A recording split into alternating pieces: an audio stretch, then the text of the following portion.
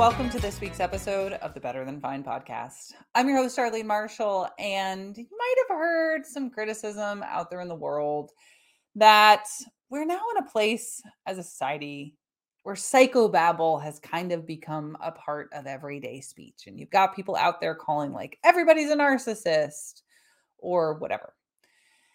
And it's been a bit of a fad, kind of an increasing talking point, I feel like, over the last 5 years or so, that everybody's out there saying that everybody is gaslighting everybody else. So I understand if the title of this week's episode, the start of today's episode, comes with a bit of an internal eye roll. I'm not going to judge you if that's your reaction. All I ask as we kick this one off, hear me out. Keep an open mind.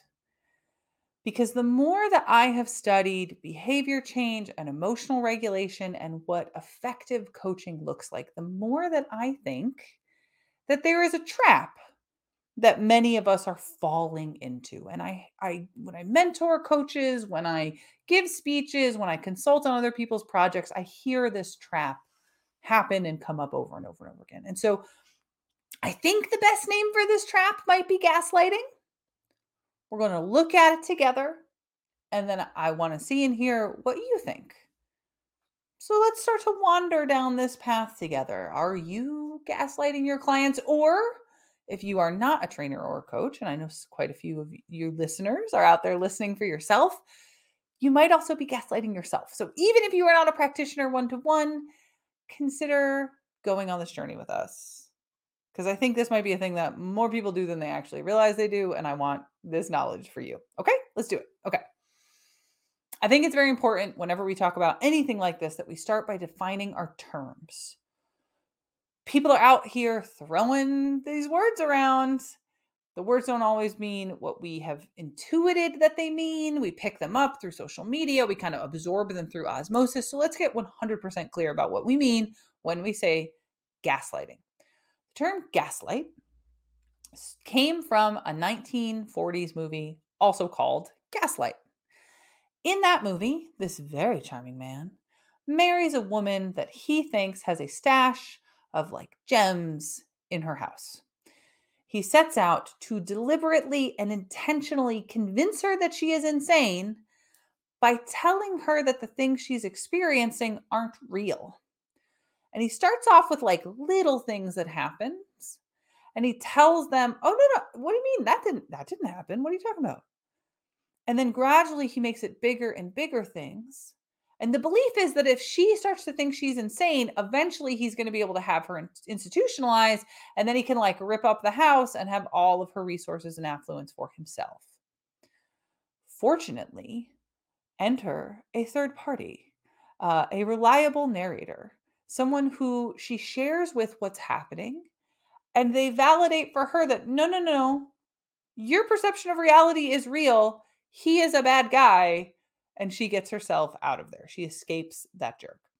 So gaslighting in its truest form is manipulating someone's understanding of their own reality so that they are denying the perception of their reality. They're telling themselves that what they have actually lived and felt and experienced is not real.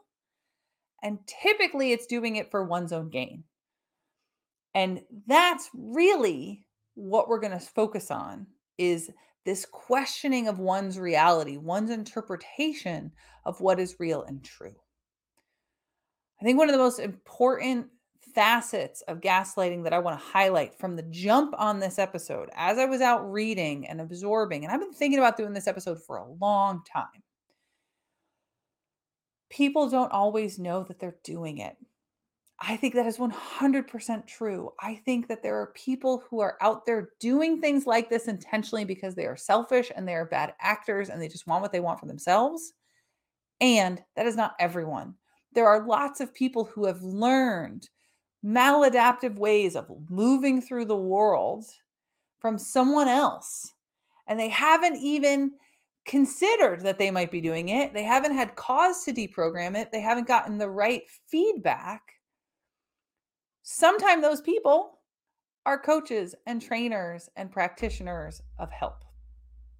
And I can even pull up plenty of examples from my own life where I have been the recipient and where I have been the actor. And we're going to share lots of examples in this episode as I make my argument that maybe we're gaslighting our clients or even ourselves. And let's kick off with one of those examples right now. Very early in our relationship, my husband had a communication habit. Now, this was early days in the pandemic. I would express a challenging emotional state, and he would pretty much immediately tell me why what I was saying was wrong. And it drove me nuts because I wasn't talking about an objective fact. I wasn't sharing an opinion. I literally was saying my experience of my own reality emotionally. And that summer of 2020, there was a lot going on, and we were living in Brooklyn, and I was having a lot of feelings. um, I considered that to be an unintentional form of gaslighting because he was just telling me flat out that my perception of my own reality wasn't accurate, even though what I was saying was, this is my experience. Here's why I think it's gaslighting. There's generally considered to be four kinds of gaslighting behavior. So there's outright lying, manipulation of reality, scapegoating, which is when you like blame somebody for something that they didn't do as if it's their own fault, and coercion, which is like the implied threat of some negative consequence gets somebody to behave a certain way. I would hope that there's not a practitioner listening to this show that is out there outright lying to their clients. Because if you are, this episode is not going to help you. I encourage you to go see professional assistance.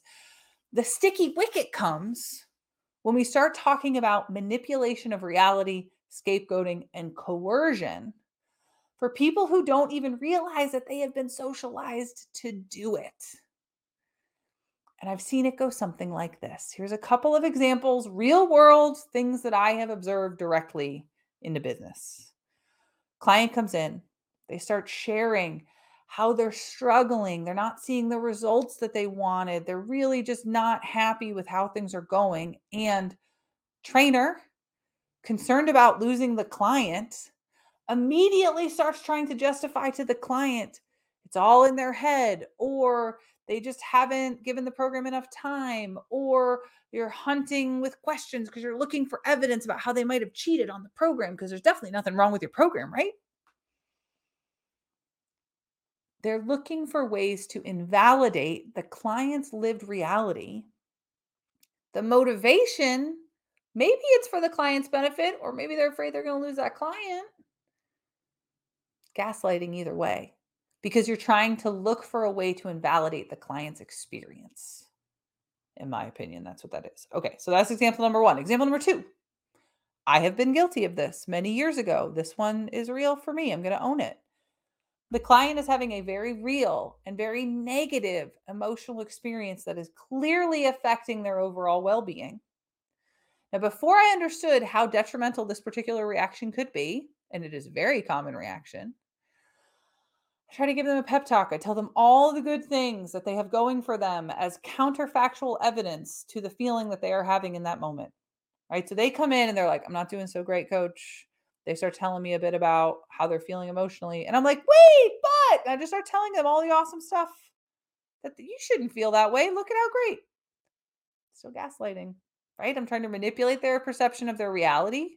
Might even be, depending on how I went about it, could be coercion, right? That's toxic positivity, is to try to wash over, you know, no bad vibes, right? Like that's coercion because you're threatening, like, oh, what happens if I have bad vibes? Okay, so that's example number two. But I actually think that there's a more obvious example of coercion that's actually way more harmful and way more common. And it's the way that the fitness and wellness space have been taught to market. We have been taught to tell people all the horrible health and beauty and movement outcomes that they'll get if they don't do our program. Fitness Marketing 101 is to lead with the pain point. And I was directly taught this as a baby trainer. do the functional movement screen, tell them everything that's wrong with their movement. Now they have to hire you because you got to fix it. You just told them everything that was wrong. Threatening with the negative is coercive marketing practice. Is it gaslighting? Let's continue to explore. You're listening to the Better Than Fine podcast. I'm your host, Arlene Marshall, and I'm asking today, are you gaslighting your clients and maybe yourself? I see people doing this to themselves. I have also done this to myself, right? You're having a very real, valid emotional experience, and then you don't really allow yourself to even feel it fully. You kind of talk yourself out of it or distract yourself. You find a way to invalidate that emotional experience. And I've had a few times in my life that I've overlearned this lesson more than once, but honestly, the most recent one for me has been anger. And I've been hearing this from a lot of people lately, actually. And to be clear, I don't mean like snippy little annoyance, like leave me alone, snapping anger. I mean like deep rooted anger in earnest, the kind of like existential anger that comes when you've been suppressing it for far too long. I grew up in a kind of way where anger would be punished, like that kind of anger would be punished. And so when I really started working on my emotional intelligence, because I thought, okay, leveling up my emotional intelligence is going to make me a better coach, is going to make me a better partner, it's going to make me a better person. When I started doing that work, as often happens when we do work in ourselves, you open up the can of worms and it's full of worms, right? You start to work on yourself. You start peeling back the layers of how you compensate, why, and who you want to be when you grow up. And you start to realize like you turn the lights on in a messy room and you're going to see more of the mess. And what I found was this well of anger that it took me a while to understand and unpack. And I would argue I'm probably still unpacking some of it. So for decades, I would rationalize that anger with other things. I'd talk myself out of it. I would manipulate and scapegoat and coerce myself into invalidating that emotional experience. And I think that speaks to, I share that because I want to speak to this idea that these patterns are unintentional oftentimes. If you grew up in an environment where there was someone in a position of power or authority, whether it's in your household or just generally in your life, and that person used gaslighting tactics on the people around you, you're not going to think that gaslighting is unusual. You're going to be acclimated and normalized to it as a style of communication, right? What do you mean you're upset? You got no right to be upset. Oh, I guess I don't have to be right to be upset. Of course you do. It's your valid human experience. Maybe how you express it could be improved. So we internalize these patterns of thought and communication. We weave them into our sense of how we and the world work. And it takes work in yourself to unlearn all of that. But I will speak from my own personal experience. I think that is work that is very much worth doing. And I've seen that work do good work in the lives of my clients too. As you gain a deeper understanding of yourself, you learn who you really are. You also unlearn to tolerate that kind of invalidation from other people.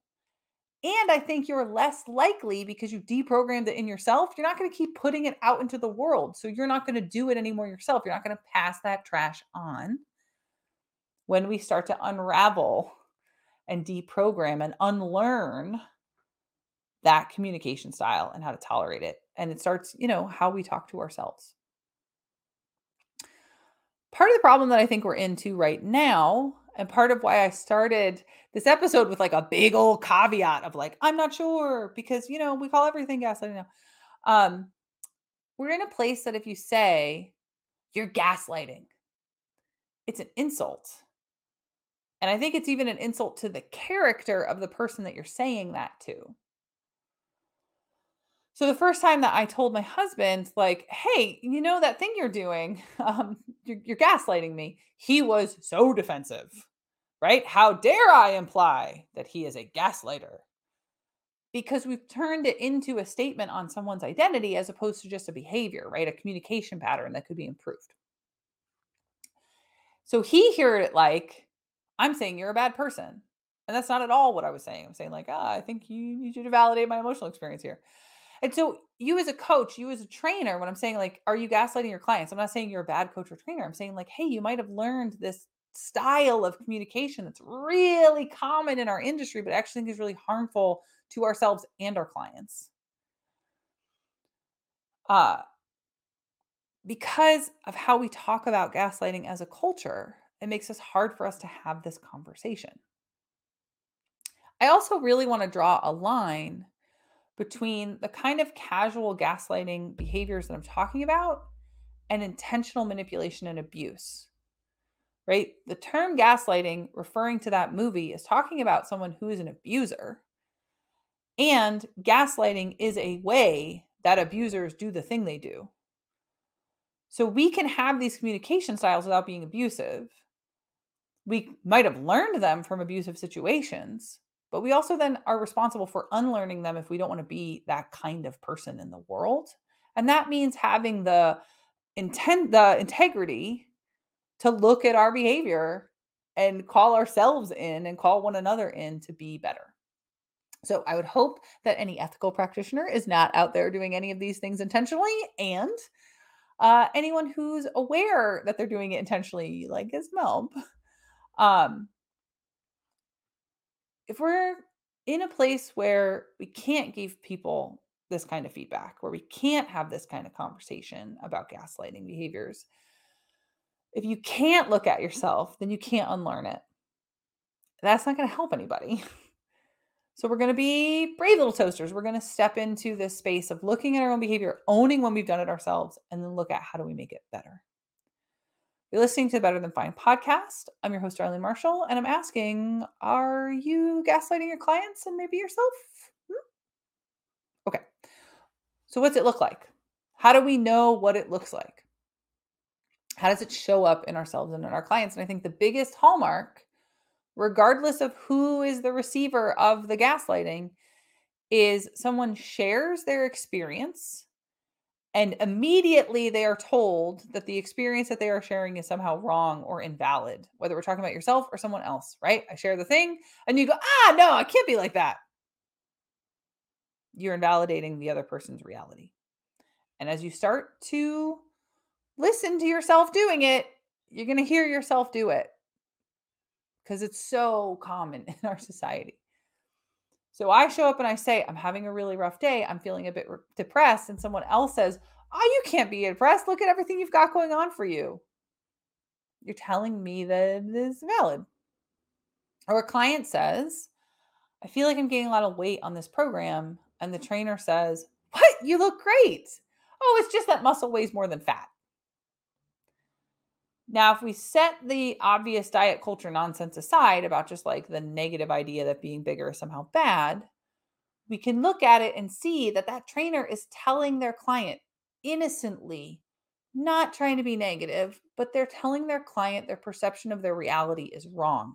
I am probably most guilty of this one because back when I was a trainer, I would, have clients lift heavy, build up their metabolic health. They'd express concerns. And I'd be like, no, but you look so good. Right? Because I didn't want them to give up on the program too early. Or maybe I tell myself, I'm so tired, right? You probably hear my voice. I've been sick for a couple of weeks. Oh, I'm so tired. But you know what? Only lazy people take naps. You're a loser, you're a punk if you just quit in the middle of the day. I'm a rise and grind girl. I'm gonna keep at it. So I've got a self-limiting belief there. And I'm coercing. There we go. That's what that word is. I'm coercing myself with this negative identity that if I take care of my need for rest, I am somehow bad, right? There's a coercion involved there to myself, right? Shame, blame, and guilt. Three horsemen of the self-work apocalypse. So the problem with all of it, right? You might be telling yourself, yeah, but is it really that bad? Like if the client stays on the program, that's good for their health. I won, like I helped them. Or if my person in my life, my partner, my friend, my mom, If they're in a bad place and I point out to them all the good stuff and it makes them in a better mood, right? Like, is that really that bad? Well, the problem is that research shows us when we have our identity, our perception, our reality invalidated in this way, it whittles away our sense of self-efficacy, of confidence, of autonomy, and our trust in our own judgment. You start to believe that your judgment can't be trusted, and with it goes your ability to accomplish the things that you want to do in your life. And that is the opposite of what we want for our clients, right? We want to empower our clients with the belief that they can go off and make positive change in their lives if we give them the tools. Now, in a trainer and a coaching relationship, what it does is foster codependency. And it's been a while since I talked on the show about this.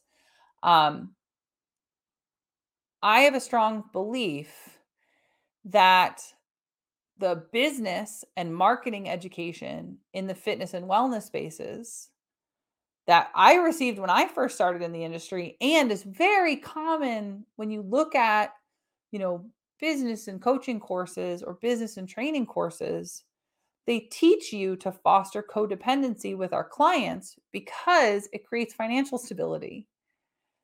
If I can get a client dependent on my program and consistency for their consistency, I won't have to worry. And if after 5 years that client still isn't working out on their own, I believe that that's a problem in the business model. I haven't taught this person independence. Now, maybe they choose interdependence where I'm teaching them skills, but they want to keep learning from me. That's rock star. But the kind of relationship where after 5 years, they still don't even know how to work out on their own, they still don't know how to pick their own habits as they're working on themselves. I feel that that's codependent, not interdependent. And oftentimes that comes because I have made them think that they can't trust their own judgment. I see that in this space often. And I had a problem with it because I think that we learn manipulative business management tactics, coercive tactics to keep the clients coming back so they'll keep paying us. Maybe you disagree. Respectfully, I hope that you share in the comments that you disagree because I want to hear why. I want to hear what you hear as a loop in the logic, or if you 100% buy this, let me know. But where I'm going with all of this is how would we stop? What does good look like? And I actually think it's really simple because when I realized I was doing this, I added a very simple fix to how I work with clients, and it made a huge difference in building their self efficacy and building their independence and seeing not just the results they got from working with me in the short term, but what they were then able to apply and continue to grow in themselves because they were validated and they were heard, and we taught them how to problem solve on their own. So, as a coach, when my client shares something, even if they need different technical information, even if they need a reframe, I need to teach them a tool to help them, they have some bad information. When they share something about their life, the first thing I do is validate their experience.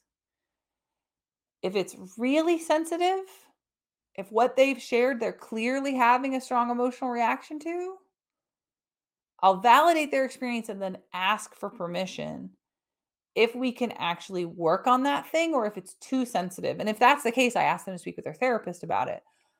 But most of the time they say like, yes, yes, I want the reframe, I want the feedback. But it starts with just like, hey, that thing that you're describing, that's real. You're not cuckoo bananas. I totally understand how in the situation you're describing, you would feel the way that you were feeling or you would act the way that you acted. Because a lot of times with our biggest struggles, what we need most is just someone else to see us in ourself and in what we're working through. And we can then relax a little bit because that other person validates that we exist and that our experience is real. Now, I have no way from out here in the world to tell them what they're experiencing and how to interpret it, right? They're the only ones living their life. So they're the only ones feeling the things they're feeling. And so for them, whatever it is they've told me is actually real for them. And maybe I'm going to give them some different information that's going to change how they feel or what decisions they make. But in that moment that they're first sharing, that's it. That's really real. It is remarkably simple, but it's actually very effective. Even if you don't agree with my interpretations of the events, even if you don't agree with the word that I'm using, hopefully the conclusions that we're drawing, the mindset stuff, you can see what I'm saying about by validating their experience first. You set a foundation for a conversation that's about understanding that person as opposed to just telling that person what to do. Because long-term internally driven positive change doesn't happen from telling other people what to do. It happens because you help them how to think differently. So I want to go through a few examples from this episode and really spell it out how this works. You're listening to the Better Than Fine podcast. I'm your host, Arlene Marshall. Hopefully, you've come to agree that maybe we're gaslighting our clients sometimes, and often maybe we're gaslighting ourselves too. So let's illustrate these examples from earlier in the episode. Maybe that will help drive home this idea that there's a better way where we're making more effective space for one another, clients, partners, ourselves. And from that space, we make better change. So with my partner, I said it was about stress in the world, stress with COVID. I was in school at the time. Then I started my business, stress in our relationship because of everything that was happening. What I needed from him first was just the recognition. With everything going on, it was not cuckoo bananas. I was not totally nuts for having a stress response, for having some anxiety, for being occasionally depressed. Who wasn't anxious and depressed at some point in 2020, right? And if we just start with the validation, then we can work on the problem solving or just move on to what's for dinner, right? Next one, client comes in, starts sharing about how they've been struggling. They're not seeing the results that they wanted. As the trainer, what I've come around to do is just to validate. I'm really sorry to hear that you're struggling. Can you tell me more about what you mean when you say struggle? And then we'll look at that together. Maybe we'll make some adjustments. And what I'm doing there is just taking the defensiveness out of the exchange completely. Because it's not about me, it's about my client. I don't need to be defensive. And when I made that shift, what I found was it opened up conversations where there were misunderstandings about the program or about how healthy metabolisms work. It gave me a chance to communicate better technical information where the client had a gap. And honestly, a lot of times I found that they were like under eating because they were worried about putting weight on, right? Like there was other stuff going on out of that fear that if I just dismissed their concern outright, I've lost an opportunity to help my client level up. All right, let's take another iteration. I mentioned about the clients that come in, they're having really negative emotions that are lowering their well being. And I might reflect back to them.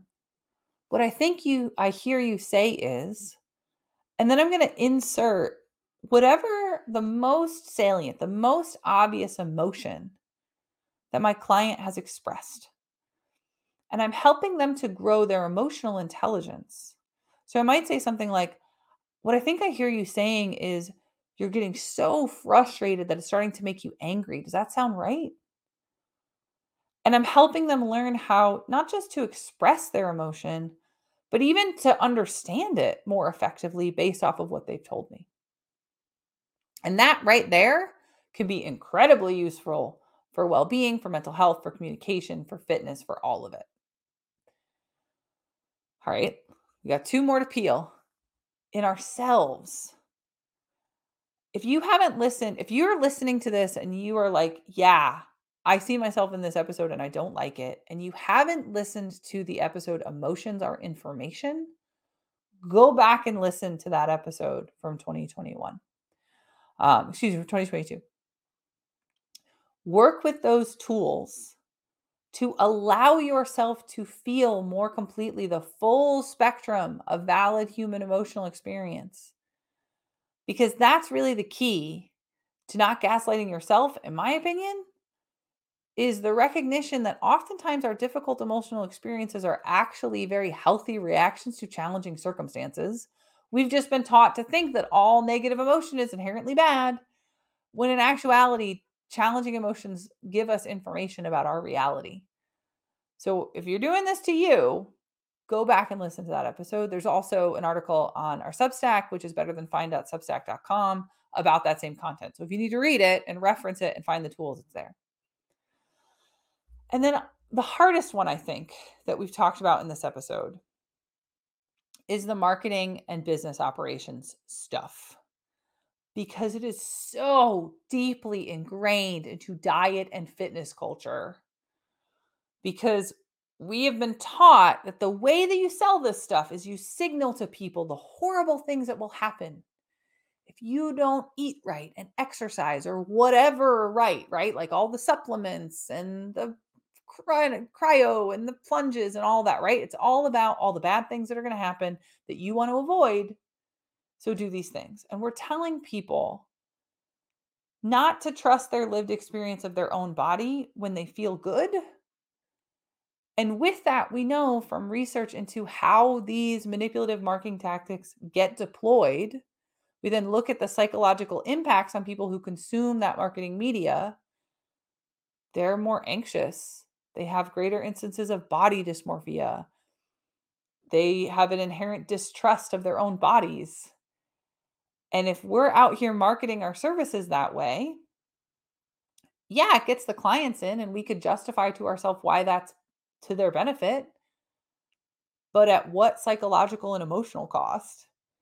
And my argument has always been, if a physical practice is doing psychological harm, it is not holistically healthy, because you are not your component parts. You are one integrated organism.